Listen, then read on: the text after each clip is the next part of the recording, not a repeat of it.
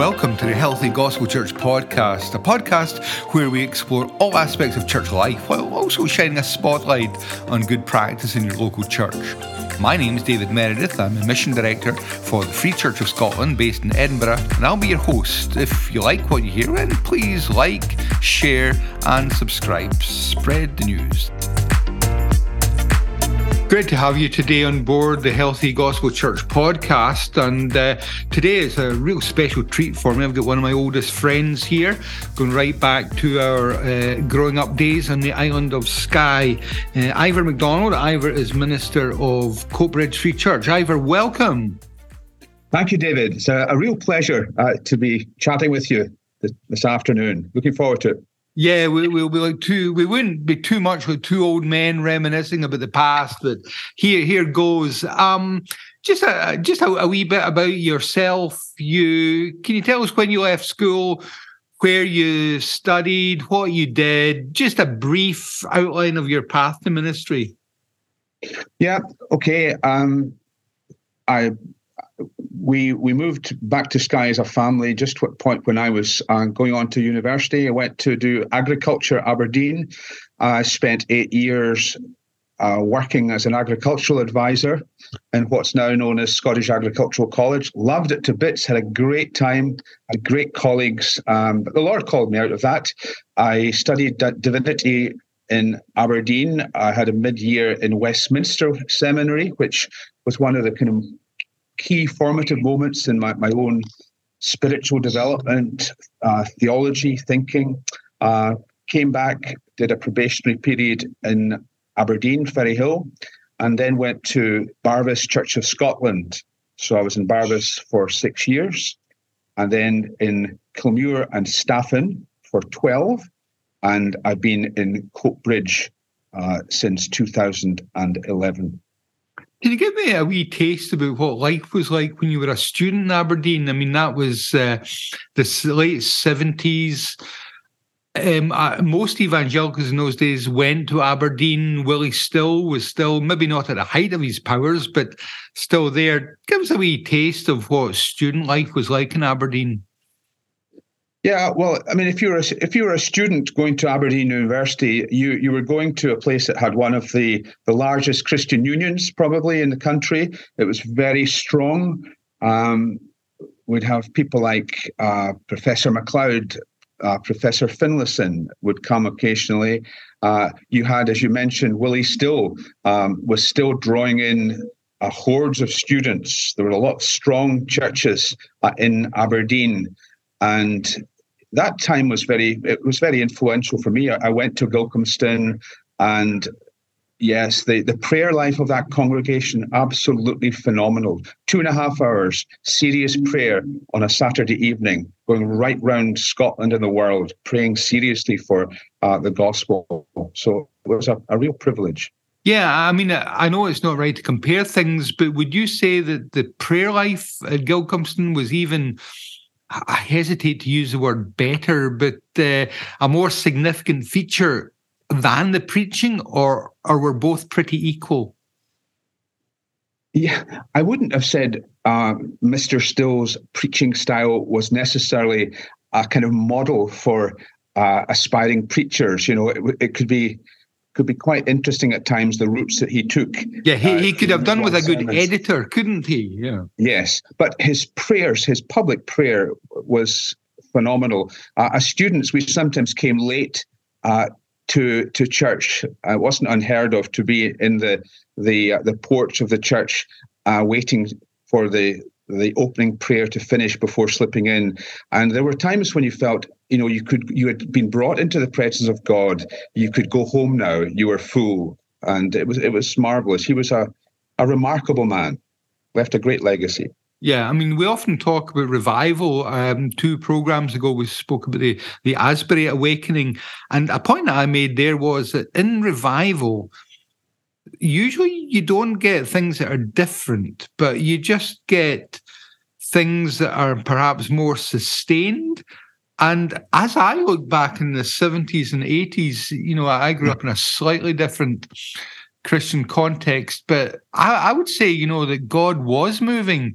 You think of big ministries in the CFS, Willie Still, the Phillips, Eric Alexander, the Free Church, Don McLeod, Douglas McMillan. Looking back, they were privileged days. Would you agree with that? Yes, I think so. You could argue whether it was revival or reformation. I think these men saw themselves as undertaking the kind of reformation, especially in preaching, that Calvin undertook in his day, a return to systematic biblical preaching. But going to Barvas, my first charge there was interesting because of the history of revival on the island. And there were some lovely people there. And there was one dear old lady who had lived through 2 revivals and had gone to work in London in service and had attended Martin Lloyd-Jones' congregation. So, you think you're good. You wish the ground would swallow you up sometimes when you realise just what some of your congregation have experienced beforehand.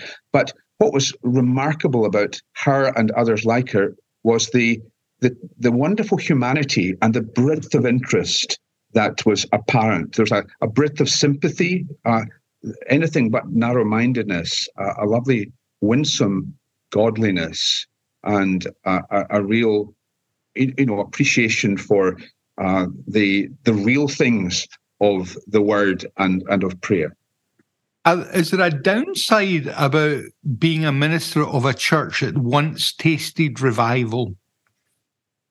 Yeah, I mean, there definitely was. That there was an expectation that God would work in the same way again, and sometimes I felt that folks could be a bit closed off to the ongoing reformational side of church life, the more ordinary renewal that takes place within the church through the word and prayer and mission.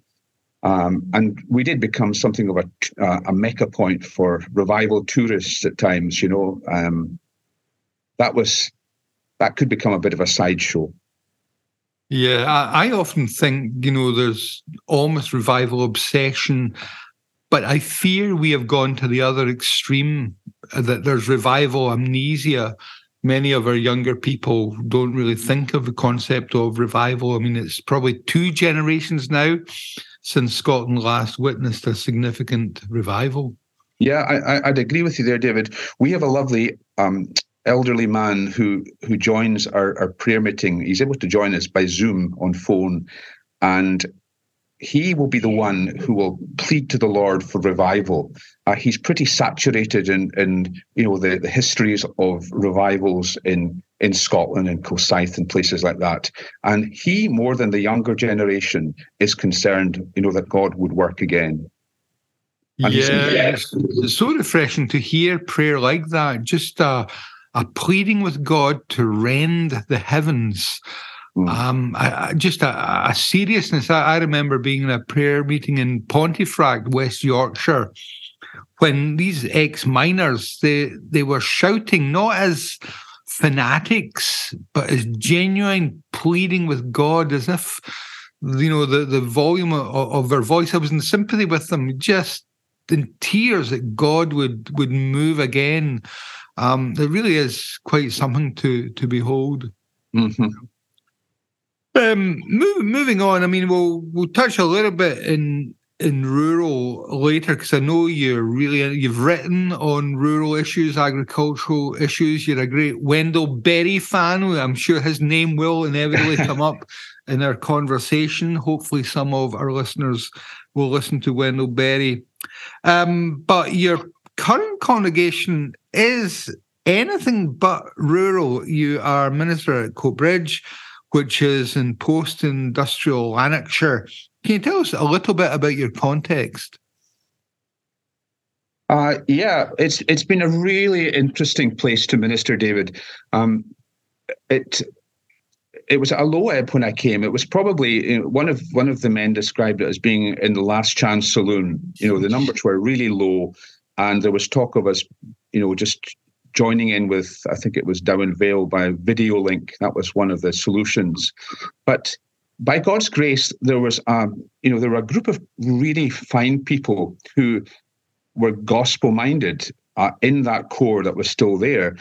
And so we came to the view that we needed to think like a church plant, because in many ways, that was the only way that we were going to survive, if we had the dynamics of a church plant, so that everything had to be done with a missional intentionality. And so early on, we went off for a day of reflection down in Dumfries. We reflected on what we wanted to be as a church plant, in effect. And we wanted to be a church that had the Bible and prayer at the heart. These are things that, we ought to take for granted, but we need to actually formalize that commitment to the Word of God being central. We wanted to be a community church, so that we would, be known as a church that is good for Coatbridge, or maybe especially good for Langloan, which is the immediate context of our church. It's a housing scheme with a lot of challenges, and we want to connect with those around us in practical ways, showing the Word of God.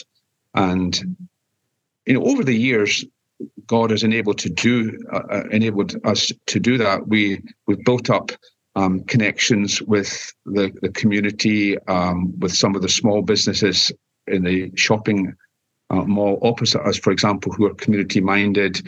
And I think our reputation in the community is better. One wee story on that, David. One of the things that's really warmed my heart was listening to a lady who had been waiting for a bus. A lady in our congregation who was waiting for a bus in the street opposite the church, and she was overhearing two other ladies beside her pointing to our church across the road. If I'd been there, I would have wondered what's coming now. But the one lady said to the other, "That's a good wee church." And that really, was a tremendous encouragement. That I took it that they were saying that church is good for us as a community. That church has a favoured standing in this community, and that's what we want to. I know that we're a long way off it, but that's our aspiration. Yeah, I mean, the sort of buzzword we use is revitalization. I mean, when you went to Coatbridge, there were conversations beginning about that as a concept. I think you engaged a bit with the Harry Reader material and stuff. Yes, like that. Was there a kind of intentionality to get the church revitalized again? Yes. Well, there certainly was. I think there's certain things that you have to model as a minister. We wanted to get people away from the idea that our church would grow by asking people to come into our building, and instead get people going into the community. One of the things I did when I went was I took an afternoon to volunteer in the Salvation Army charity shop. And I did that for my own benefit. It enabled me to kind of engage with Lanarkshire culture and try and understand the community I was coming into. But I also wanted, I would mention it to the people. I was doing this because I wanted to model this kind of evangelism, a more incarnational approach to evangelism. And folk have, they've stepped up to the plate, and we've got people who witness because they're in a gym or in their cycling club. There's various things that they now see as their mission field rather than just the thing that they do in their spare time. Right. I mean, I want to cover one or two topics which, I think will be of interest to our wider listenership. One of the things I want to talk about is, building projects. The Free Church, we're doing a huge one just now in Portree, over a couple of million. We hope to get one going in Tain. We've seen lots of renovated churches. We're just finishing one in Buccleuch in Edinburgh.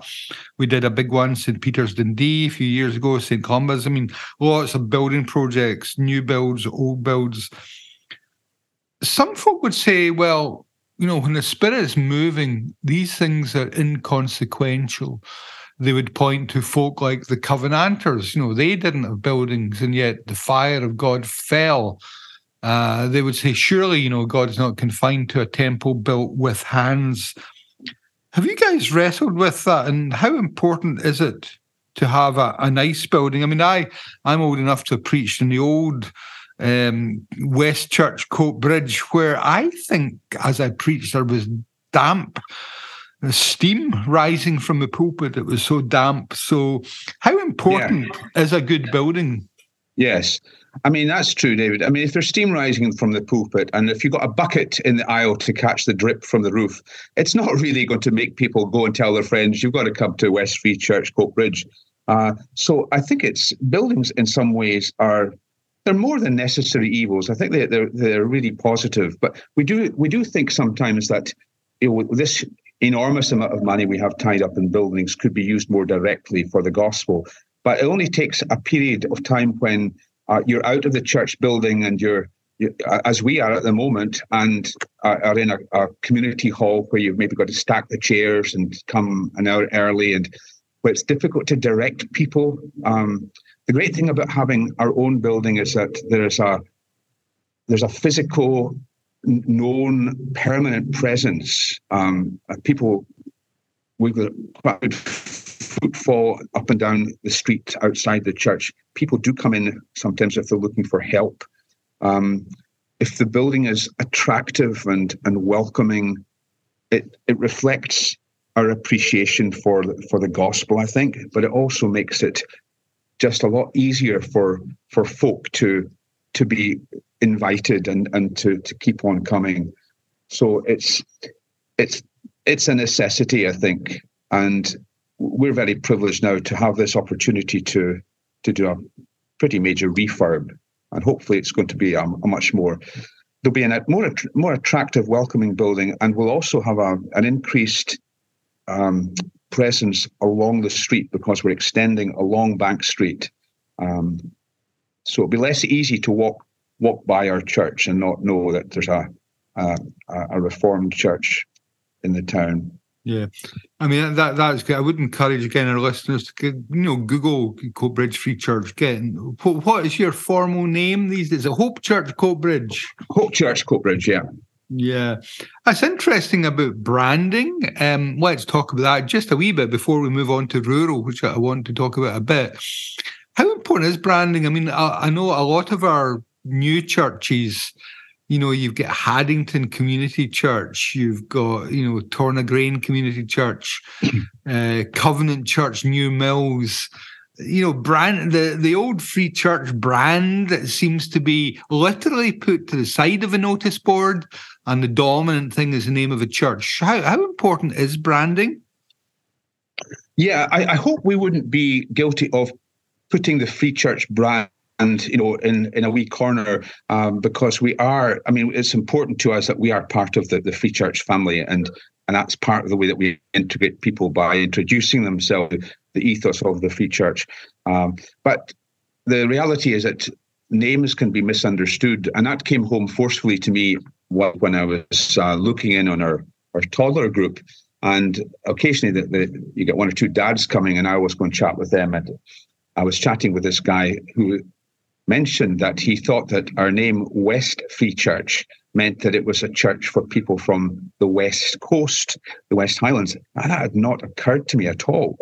And then when we were thinking of a change of name, we tried to make it as democratic as process as possible, because we wanted to own the whole congregation to own the name, the brand that we were going with. And at one point we were going with the name Hope Free Church. And, that got Free Church in, got this nice name Hope in as well. And that was fine. Everybody was happy with that until a French guy in our congregation who plays guitar for us in the services, he pointed out, does that not mean that we are hope free? We do not have hope. And of course, it was open to that interpretation. So names are important. For us, it was also the renaming of our church helped to reinforce the idea that we were beginning anew. That we were aspiring to the dynamics of a church plant, deciding on a name helped that process. Yeah. Okay, moving on. I mean, we both have kind of similar personal stories in that we are culturally bilingual. You know, we in our early years we were Glasgow Highlanders, so we're kind of we lived. You know, you and I we lived in two worlds. You know, summers and sky and everything. So we're urban and rural creatures. You've had two rural ministries and an urban. Tell us a little bit, and we're really interested in this. What do you think are the similarities? What are the differences? And, you know, the general context is there a future in rural ministry? Yeah, well, I mean, there's a view that says, look, because of the McDonaldization of culture, that there are really no differences at all, and so you just you plan ministry strategy on the basis of population or whatever. But yeah, on the one hand, there is a similarity. There people are sinners wherever you go. So a root problem doesn't change just because we're country dwellers. Alcohol, drugs, big issues in the country as well as a city. But I mean, the obvious dynamics of living in a rural part of Scotland, we call it the goldfish bowl. Everybody knows who you are and kind of know your business to an extent, and that freaks out some people. For myself, I quite enjoy it. You know, I like being home in Skye, and I like the fact that people wave or flash their lights at you as they're passing. I love going into the Harborough store and chatting with the guys there. I love that, and I think there's huge benefits in ministry in a rural context because it lends itself to incarnational ministry. You are more open to scrutiny, but if we're to be salt and light, then that's part of what that means. In the city, you can be more anonymous, and again, some like that. I could walk down into Coatbridge town centre and not meet anybody that I know. I couldn't do that in Portree, for example.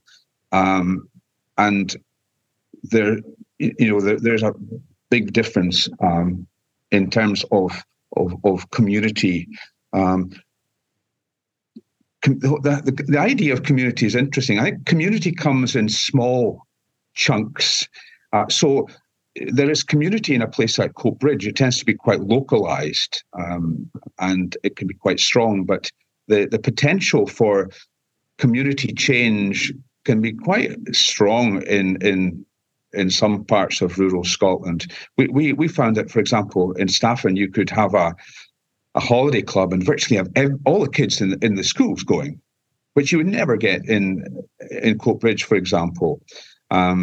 You get 100 people going down to the beach for a barbecue that the church had organised, and that's great. And a lot of the best people in rural areas are very exercised for the cohesion of their village or their township or whatever, and that's really good. And that, of course, is under threat in a lot of ways because of the increasing diversity. You've got high net worth individuals coming up from the south, and some country areas in Scotland which are more accessible to larger towns, morphing into more of a commuter zone, sometimes something of a rural suburb. So there are these challenges. And underneath the presentation of new houses, big new houses and so on, and horsey type small holdings, you have an underbelly of real rural poverty, and it's very often Indigenous people who are hit by the lack of affordable housing in rural Scotland, and with that sometimes comes a bit of social despair. And so you have the feeling of being left behind, of being overlooked. there's a sense, I think, today that our government has been very Glasgow and Edinburgh orientated. You just need to see the craters that pass for potholes in some of the roads to realise that there's not the investment in the infrastructure in rural areas that there really ought to be. And that all creates a bit of a sense of, communities that are being overlooked in favour of the people who are nearer the power brokers. Yeah, I mean, that is a great bridge into the church and the kind of contemporary missional thinking that is very much, city focused. I'm a great admirer of Tim Keller. I think he has brought the Reformed faith and kind of Reformed Christian worldview into focus and contemporary apologetics. However, Tim would say that the future's the cities. His network is called City to City. Do you think that the church has overlooked rural in favour of cities?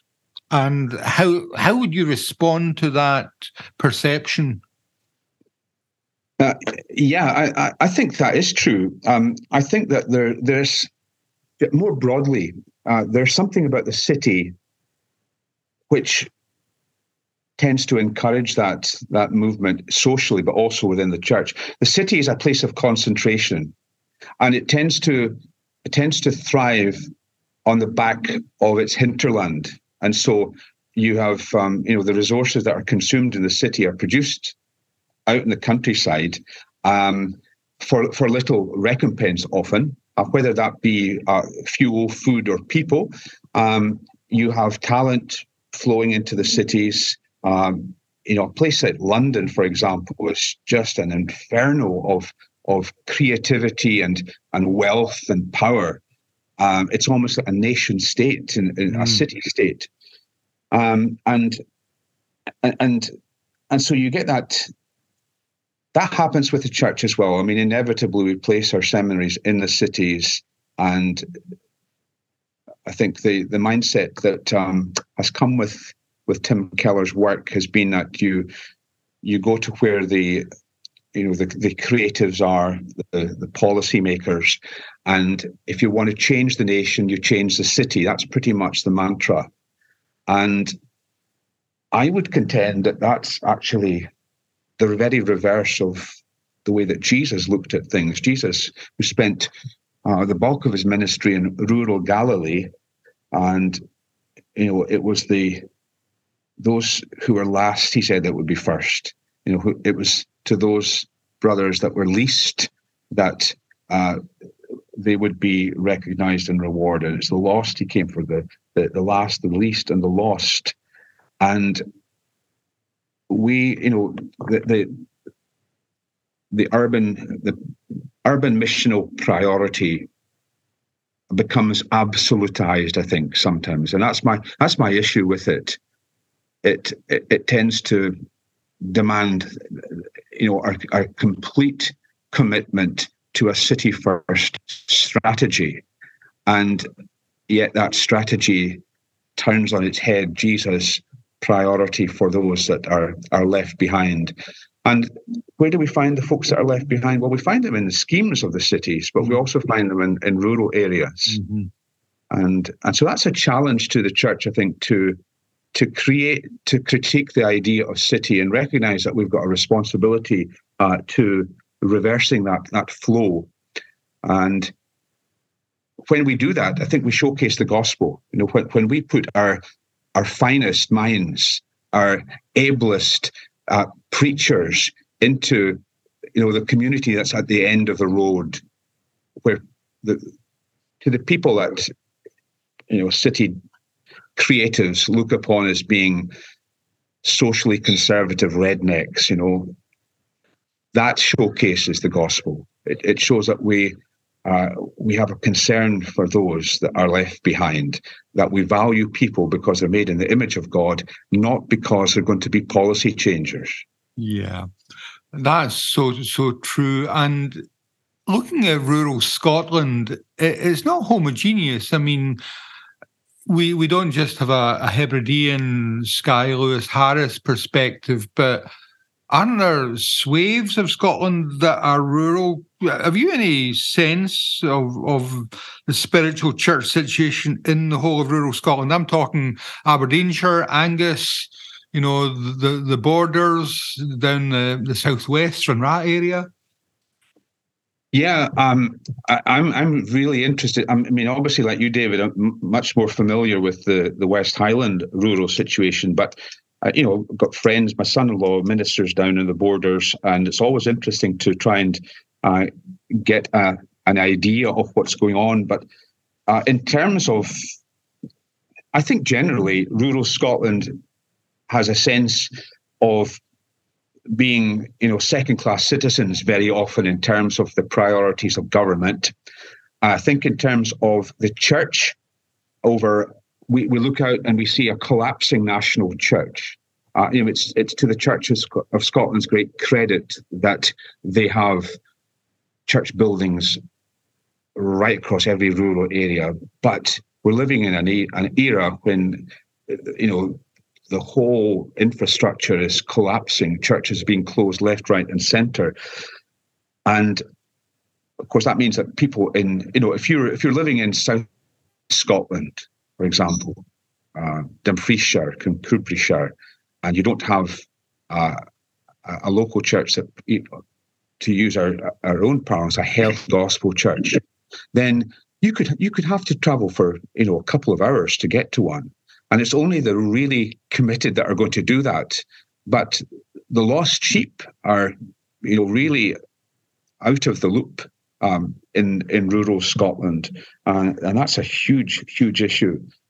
And then you have very often poor church dynamics in the churches that are there, problems with old buildings, with, leaking roofs and so on. It's a difficult situation, and to be frank, we as a denomination don't have a big presence in the swathes of rural Scotland that you've mentioned. There is, at the moment at least, while we have a couple of churches in the fringe of Aberdeenshire, but there are no free churches down in southwest Scotland, for example. Yeah, I mean, it is we can't do this on our own, but I guess we're better than we are. We've got Montrose, which is in the borders of the Mearns. We've got Gardenston up there in Banff. Galashiels is just starting the borders, but you're absolutely right that it's this aim for a healthy gospel church for every community in Scotland. Another project that, our listeners here are diverse and wide and international. The Mission Board is exploring a thing just now, a centre for rural mission, where, if we get the funding for that, it would probably be a goer. So if there's anyone out there, any listener in a rural situation who's interested in this centre for rural mission, get in touch with me and we'll have a conversation. Ivor, can you tell us, as we draw to a conclusion here, what do you think rural ministers need? Now, you're not talking hypothetically, you're talking as a guy who has been one. What do you think the main need is for these guys today ministering in these often challenging but places that are ripe for opportunity? Well, I think first and foremost, again, it's a thing that we often take as a given, but needs to be emphasised, a commitment to the ministries of word and prayer. Once we take our eye off that ball, then we're struggling. It's the word that will change individuals and communities, and that is so encouraging. God's Holy Spirit uses the word He first inspired to grab people and to bring them to Jesus and to change them. So we need men to go into the countryside with that kind of confidence. I think too that guys working in rural areas need to have something that connects them with the population. Could be an interest or an involvement in a local school or something that really connects them, because you have to be, in a real sense, a man of the people. I think you need to be willing to open up and show that you really love the community, that you treasure the things that are best about this community, that you are an ambassador who will speak well of the community where God has set you. I think that's really important. Also, a readiness, an ability to network widely with people who are outside your own community and outside your own ecclesiastical tribe, so that you're being fed into all the time, and that you've got good relationships, and that you're being stimulated in the work of ministry. And I think we need men with good leadership skills who are able to effect change in places where, to be honest, sometimes change has been glacial. And in an area of rapid change, rapid cultural change in country areas, we need men who communicate confidence because they're committed to the community, but also willing to challenge some of the assumptions and lead people forward in gospel-minded change. So I think men like that are the kind of leaders that we need to pray for and ask God to raise up. Yeah, that's great. We've been friends for nearly 50 years now, and I remember when we were young teenagers, we used to sit and I remember one night analysing Don McLean's American Pie, and you were speculating who the jester was, and with all these ideas. We used to read the Neil Gunn a lot. I think we had an emerging interest in the Highlands. You've introduced me to a new author, Wendell Berry. I mean, some of our listeners may be interested in that. Can you tell us a little bit about what grabbed your attention with his writing? Yeah, it's amazing. You get people across your path, David, don't you, that plant a seed in your mind. There was an American student came and visited me when I was living in Skye, and I was down in the Croft one day, and he was a big fan of Wendell Berry. And a few years down the line, I picked him up for myself.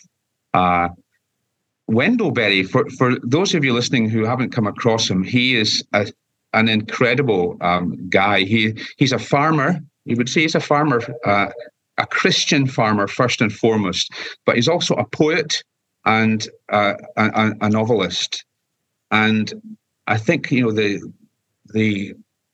kind of poetic way in which he communicates just makes it lovely reading. But he would be difficult to summarize the kind of thrust of Berry's writings, but he's a real exponent of the importance of the local, the commitment to place. The fact that when you are in a small community, you need to work out your differences. You might be able to export them in the city or avoid, for example, encountering people with whom you've fallen out. You can't do that in the local situation. So he would be a proponent of localism. He's recognised as an agrarian too. And he's a champion for some of the traditional virtues of a more agricultural society, which he would contend are of value to the whole of society, wherever they are. The virtues of work well done, of solid relationships, of sustainability in what we do. Yeah, well, so big commendation there. These are great values. Ivor, thank you so much for giving me time today. I hope that, again, our listeners will mull over these things, ponder them in their heart, think about rural areas, especially those of you who are in rural situations. We have not forgotten you. we are interested. Give us some feedback. Feel free to write to us at missions@freechurch.org, and we would love to help you in your rural situation. Again, think of the Centre Rural Ministry. If you can help us in that way, tell us if it's a good idea, if you can partner with us in any way at all. Please tell others about this podcast. We've got a growing listenership. Save it on whoever you get your podcast from and tell other people about it. In the meantime, thank you for joining us today, and we wish you a great day, whether you are in the city or in the rural area. Maranatha.